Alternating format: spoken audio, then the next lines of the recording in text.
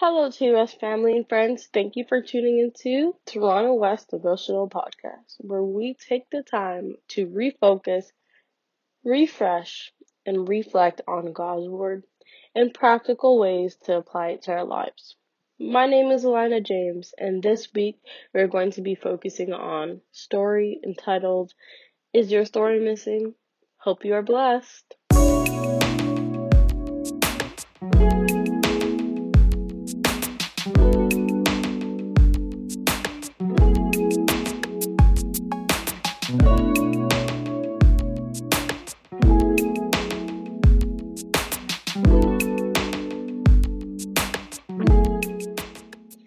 This week's devotional is taken from a story called The Glass Between Us by Donna E. Lane. Let us pray.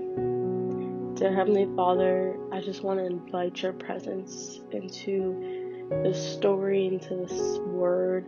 Help everyone to get a message from it, even if it's a different message. Just help us to be happy and to be proud and just be able to take a look at our lives and make sure you're still the main focus. In Jesus' name I pray. Amen. Judgment has to do with fear. As 1 John 4 verse 17 to 18 explains, this is how love is made complete among us so that we will have confidence on the day of judgment. In this world, we are like Jesus. There's no fear in love, but perfect love drives out fear. Because fear has nothing to do with punishment, the one who fears is not made perfect in love. An honest evaluation of these verses expose something in our hearts that we do not want to acknowledge, but that needs to be addressed. A persisting fear that we are worthy of judgment and should be punished. If all fear arises from fear of judgment and punishment, we are seeing the cross as inadequate to cover our sin. In doing so, we render the cross of Christ a failure and his sacrifice without purpose. Verse 18 proposes an outlandish idea. We are made perfect in love. John is not saying we can be perfect or that God demands us to reach perfection. He is claiming that we are made perfect, and it is God's love that makes us perfect. The presence of fear indicates that we have not allowed God's love to fully infuse our spirits, hearts, souls, and minds. His love is freely given, a proffered gift that we can choose to receive or decline. However, if we still live in fear of judgment, John is letting us know that we have not fully and completely abandoned ourselves to the love of Christ, leaving room in our hearts for fear to infest, a belief in judgment to continue. How can our beliefs in our unworthiness be accurate if 1 John 4 verses 17 to 18 is true? How can our fear of judgment coexist with Paul's teaching that we are now reconciled to God through Christ? Romans 5 verse 10, 2 Corinthians 5 verse 18. Either Christ has paid for our sin on the cross, and we are seen accordingly as made perfect in love, or he has not, and we are rightly judged accordingly. Scripture gives a clear answer to this question. In this world, we are like Jesus. God desires us to love our neighbor as we love ourselves. Matthew 22 verse 39. Similarly, Paul tells us, let no debt remain outstanding except the continuing debt to love one another. For whoever loves others has fulfilled the law. Romans 13, verse 8. Since how we love ourselves directly impacts the way we love others, we are indebted to make sure we see ourselves through God's eyes. So how do we see ourselves?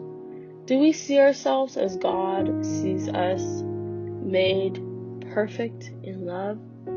Or do we look through the mirror of our own judgment, seeing ourselves as unworthy, unlovable, and undeserving? Continuing to judge ourselves will keep a glass between us and others, with our side of the glass remaining a mirror.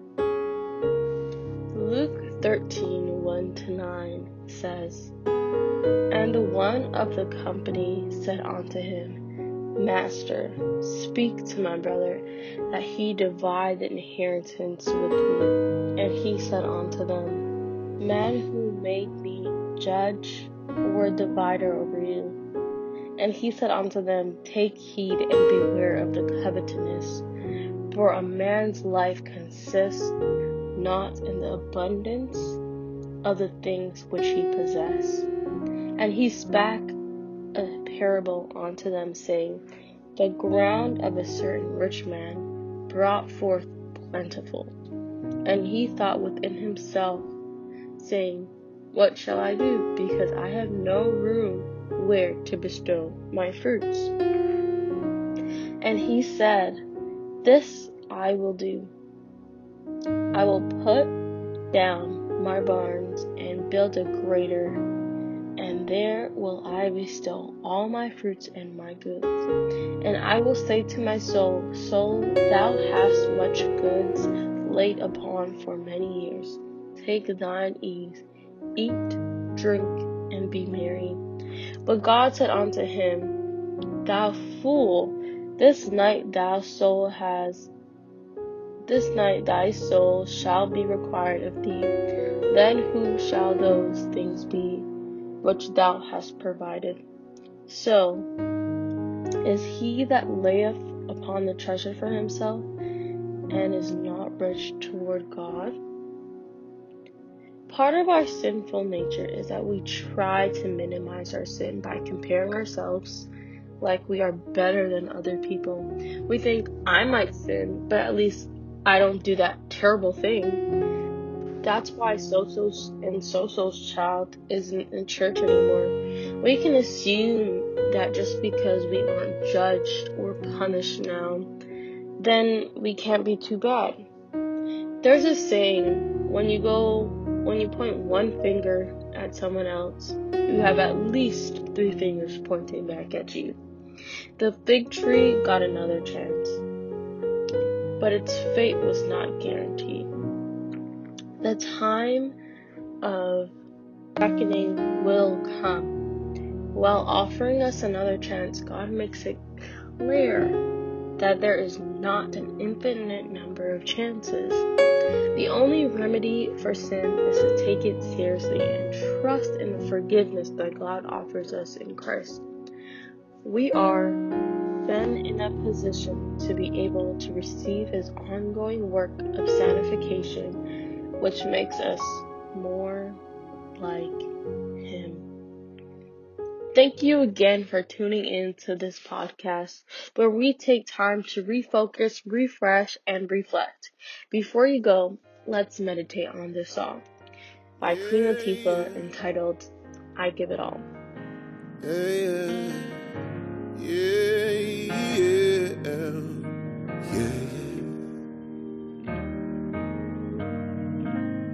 Like every morning, the sun always rising reminds me of forgiveness you always provide. When life seems hard and there's no way out, moving toward your love is the route. I give it all to you. The pain I go through, I give it all to you. My hope comes from you. I give it all to you. Victory in you. I give it all. I give it all to you. Yeah. I had those moments, I changed my mind, thinking that you, God, wouldn't be on time. You proved over and over, your words are true. Oh, the healing God you gave me, help me win again. Oh, I give it all to you. The pain I go through, yeah, I give it all to you. My hope comes from you. I give it all, Yeah, to you. oh, Victory in you. I give it all. I give it all. Yeah. I give it all. I give it all. I give it all to you. The pain I go through, I give it all to you.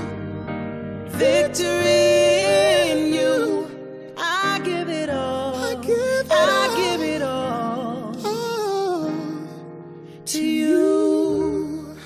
Dear Heavenly Father, thank you for giving us this message, and thank you for opening our hearts, our ears, our eyes, and much more to receive this message.